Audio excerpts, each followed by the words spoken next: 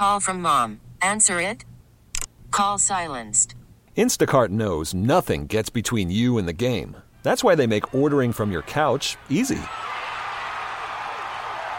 Stock up today and get all your groceries for the week delivered in as fast as 30 minutes without missing a minute of the game. You have 47 new voicemails. Download the app to get free delivery on your first 3 orders while supplies last. Minimum $10 per order. Additional terms apply.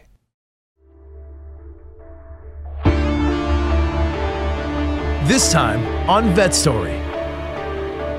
Dropped off his son at the University of Denver on his first day of college, September 7th of last year. 3 days later, he got news that no parent wants to hear. All started with our loss of our son, Jonathan, on September 7th last year, so it's almost a year now. It is the most complex problem I have ever faced. So you can't allow bitterness or disgust or anger to creep into your approach to your loved one at all, because they are not themselves. And if you immediately take them away, they'll go find other drugs that are much more harmful. You are substituting one drug for another. You're substituting a drug that will not kill you. If we only knew now what we knew back then, we'd probably still have our son with us.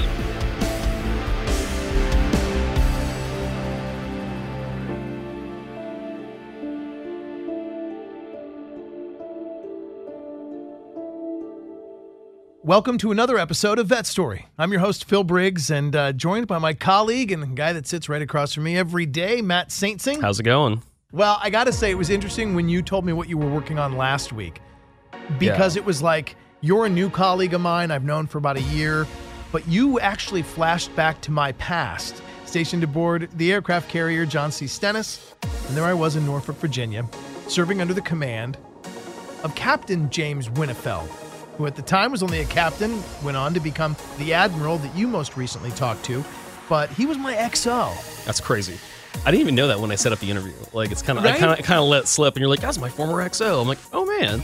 And once I saw the picture, I was like, convinced it's not just the same name. No, my XO went on to become an admiral, and as you discovered, he did a couple other jobs too that were pretty noteworthy. He was the vice chairman of the Joint Chiefs of Staff. And so for people who don't know, the chairman of the Joint Chiefs of Staff is the senior military officer in the United States military. He was second to that. So the second highest ranking officer in the U.S. military. Hot right? Yeah. And as I later learned through Facebook, he was also in Top Gun. He was one of the pilots. That's right. Yeah. You told me that, and I think that's hilarious. Yeah, he was one of the guys rocking the Russian MiGs. But while that's all good, you discovered a truly heartfelt story, and something that I think kind of moved both of us when we got into doing it. I love the writing in the piece. Thank you. But share with me kind of the 30,000-foot view of what his mission is now. So retired Navy Admiral James Winnefeld dropped off his son at the University of Denver on his first day of college, September 7th of last year. 3 days later, he got news that no parent wants to hear, that his son was found dead from an apparent overdose. His son died from a fentanyl-laced heroin overdose. Jonathan was already in recovery for a year when the Admiral dropped his son off at the University of Denver, right? 3 days later, relapsed, he was killed. Wow. So, as a 4-star Admiral, you expect him to roll up his sleeves and get to work. Mm-hmm. A month and a half after his son was found dead, he already had a nonprofit group called the SAFE Project. Well, the SAFE Project all started with our loss of our son, Jonathan, on September 7th last year, so it's almost a year now. And we were sitting there and receiving a lot of condolence messages from people who are asking whether they should send flowers or whether they could donate to a cause that we would support. And my wife and I sort of looked at each other and decided that, with 37 years in the military, knowing how to get things done, a pretty good network of friends that we've developed since I retired, that we would actually feel pretty bad if we didn't actually try to start our own organization to lend a hand, along with a number of other organizations that are trying to reverse the opioid epidemic. 72,000 people alone last year died from overdoses. 72,000. It's about 14,000 more people that died during the entire span of the Vietnam War. So Jonathan was already a year in recovery. He was a 19-year-old freshman. He took the year off in between his college to get his mental health on track and to be in recovery. He was in recovery. Now, in Denver, I wasn't aware of this, but there are open-air heroin markets where you can just go down to downtown and buy it. And the story that we heard is that the temptation proved a little too much for Jonathan and went back and bought some heroin. It killed him. Admiral Winnefeld, just as you expect a 4-star flag officer to do, he has taken a complete 360 view of this. He talks about the science. He talks about faith-based groups. He talks about social science. He's really trying to make sure less families have to go through what he went through. It is the most complex problem I have ever faced. Complex problems don't lend themselves very well to, hyper simple solutions. And we have structured our organization around along the lines of what we think the nation needs to do to tackle this epidemic. And it is probably no surprise to you that, given my military background and an extensive experience in planning, strategic planning, operational planning, whatever, that some of that might creep into the way we're approaching this problem. And we have chosen 6 lines of operation that are public awareness, so we can gather more public support for the resources needed to take this thing on, and also lower the stigma associated with addiction. Full spectrum prevention, so that we can target the most vulnerable audiences with credible messages and messengers to try to prevent new addicts from coming in. Prescription medicine, because that's a huge dimension of the genesis of the problem and what's sustaining it. And there's a wide spectrum of things that need to be taken on in that line of operation. Law enforcement and medical response, both to try to take on the supply side of this thing, but also to recognize that there's a continuum between the on-the-scene impact of trying to resuscitate somebody who's going through an overdose, and in a continuous warm handoff, getting them into medication-assisted treatment. There is treatment and recovery. Of course, that is trying to help with the people who have already fallen into this disease and doing our best we can for them. And there's simply not enough treatment available, and it's not affordable, it's not accessible. So we're trying to help with that. And then finally, family outreach and support. We in the military understand the importance of family. It's a family business. And in substance use disorder, families are incredibly important in supporting somebody who's trying to recover. So, and that's all about, if we only knew now what we knew back then, we'd probably still have our son with us.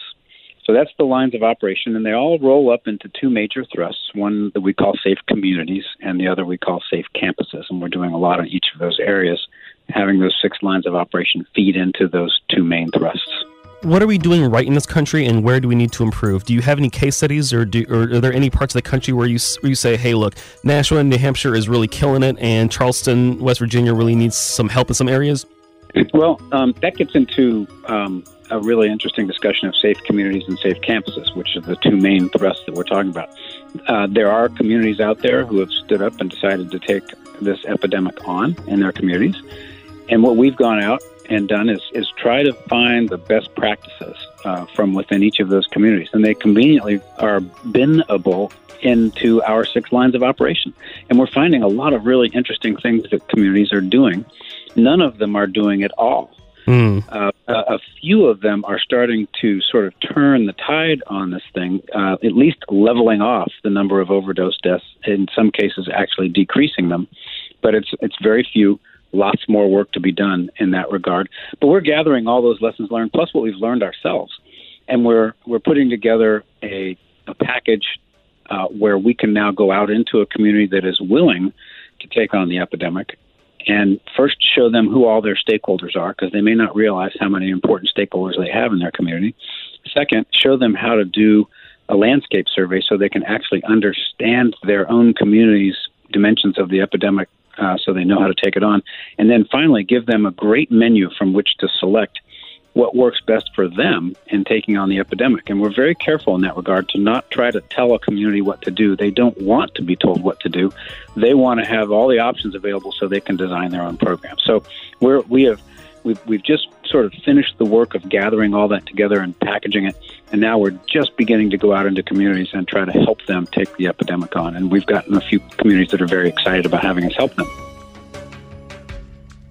On the campus side, which is very interesting to us because that's where we lost our son, there is a surprisingly broad spectrum of how college and university campuses have decided to take on collegiate recovery. Some colleges and universities are best practices. I mean, absolute shining stars. Texas Tech, Baylor University, Rutgers, a few others are exceptional. There are others that are doing nothing, literally nothing, partly because of stigma. They don't want parents of high schoolers touring their campuses to see anything that suggests there might be a drug problem on their campuses, when in fact there's a drug problem on every campus. Yeah. And then there are a lot of colleges and universities sort of somewhere in the middle. And our goal is to sort of raise all boats to try to help with that. And we've had a couple of success stories. There's a university that we've been working closely with that is actually starting a collegiate recovery program this year, and we think it's going to be a good one. It's the University of Denver where we lost our son. Oh, wow. And they had no program, and I'm not at all pejorative about that, because there are a lot of campuses that don't have programs. And we have urged them, and on their own, they also came to this conclusion, and they are actually standing up, and we're very proud of the fact that they're going to take this thing on. The way we've chosen to approach the campus problem is by partnering with a great organization known as the Association of Recovery in Higher Education. Terrific group that we're closely partnering with, combining our resources to address, all campuses that we can get our hands on to try to improve this. And one of the things that we are doing is starting a recovery leadership program for students who are in recovery on many of these various campuses. And we're going to do it region by region. Our first recovery academy is, I believe, in October here in Washington, D.C. for sort of Atlantic Coast colleges and universities where students in recovery can come and learn about leadership and how they can help other kids on their campus. And it's actually a year-long program, not just a one-weekend thing, where they will take a community service project on their campus to try to help with recovery efforts.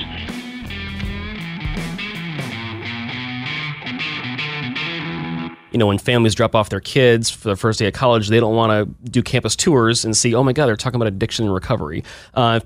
It's not my kid syndrome, right? But if it can happen to someone who is a member of the Joint Chiefs of Staff, it can happen to anyone. And think about all the advantages Admiral Winnefeld's family did. He was in the best schools. This kid was in the best schools, had the best SAT scores, had all these institutional advantages, and Jonathan still passed from drug addiction. You and I both personally know people that have fallen by the wayside and that either didn't achieve everything they could have in life because the drugs got in the way, temptation got in the way, their demons got them. And now as veterans, I think we both can say, unequivocally, we know a few people that ended up with too many damn pills in their daily regimen. And more than a few.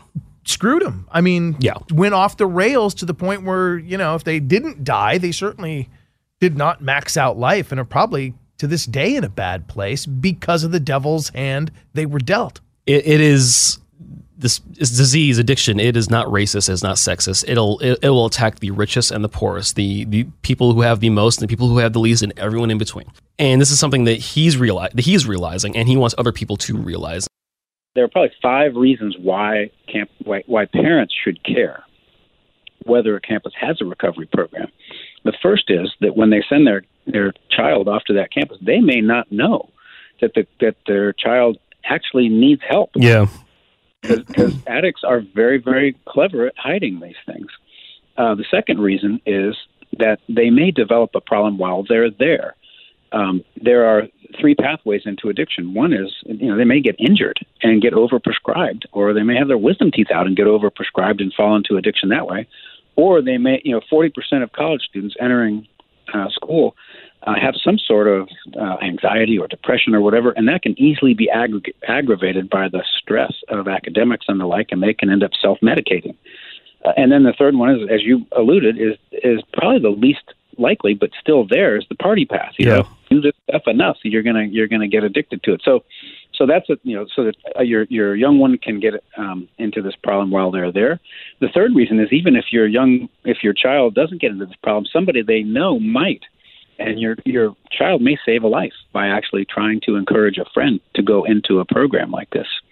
A fourth reason is it's an indicator to parents of whether the college actually cares about their kids. And then a fifth reason is if the kids really see a visible recovery program on their campus and lowered stigma of addiction, then when they graduate, they're going to become better citizens and add to a population in the U.S. that gets it and doesn't stigmatize this disease.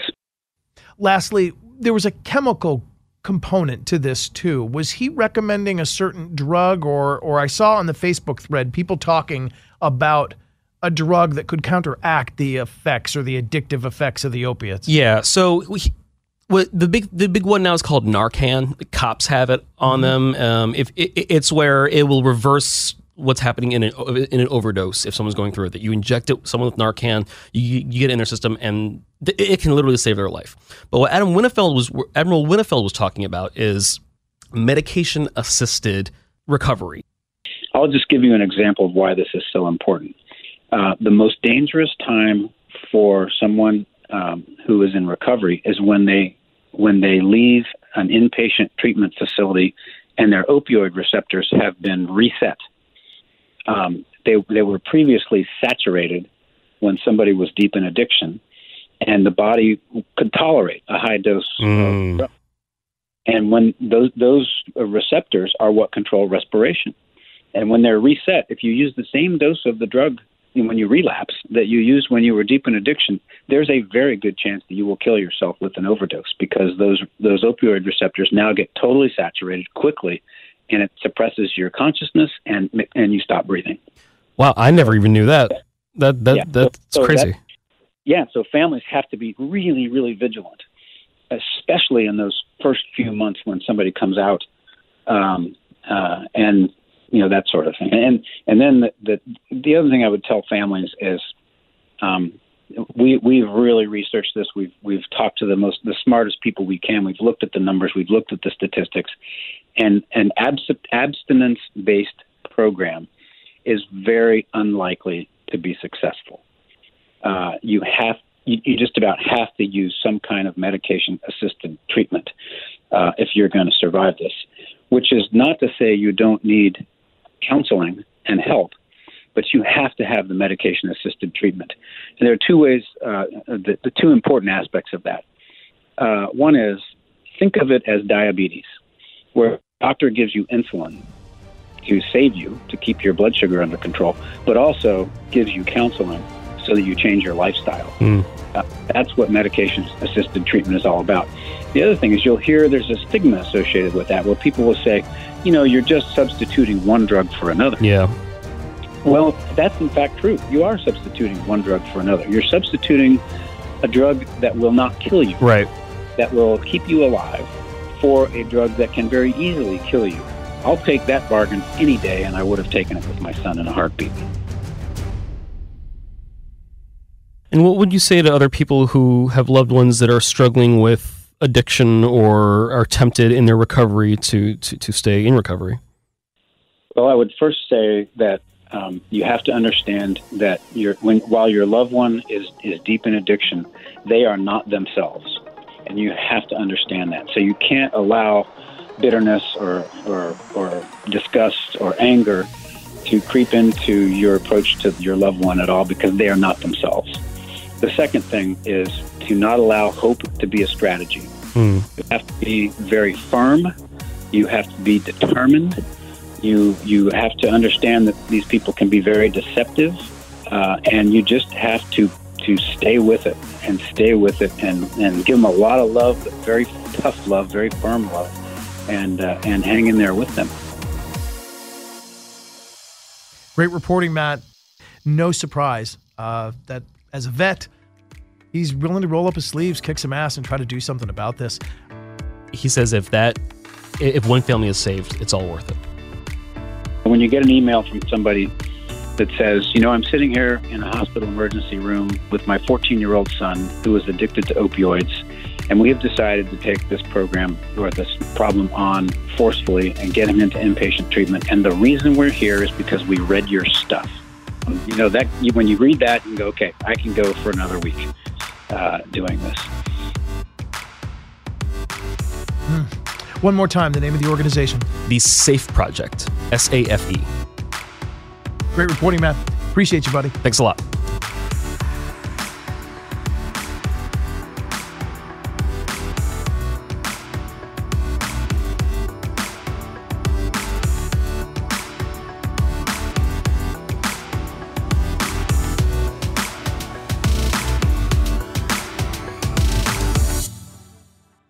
We really need new phones. T-Mobile will cover the cost of 4 amazing new iPhone 15s, and each line is only $25 a month. New iPhone 15s? It's better over here. Only at T-Mobile, get 4 iPhone 15s on us and 4 lines for $25 per line per month with eligible trade-in when you switch.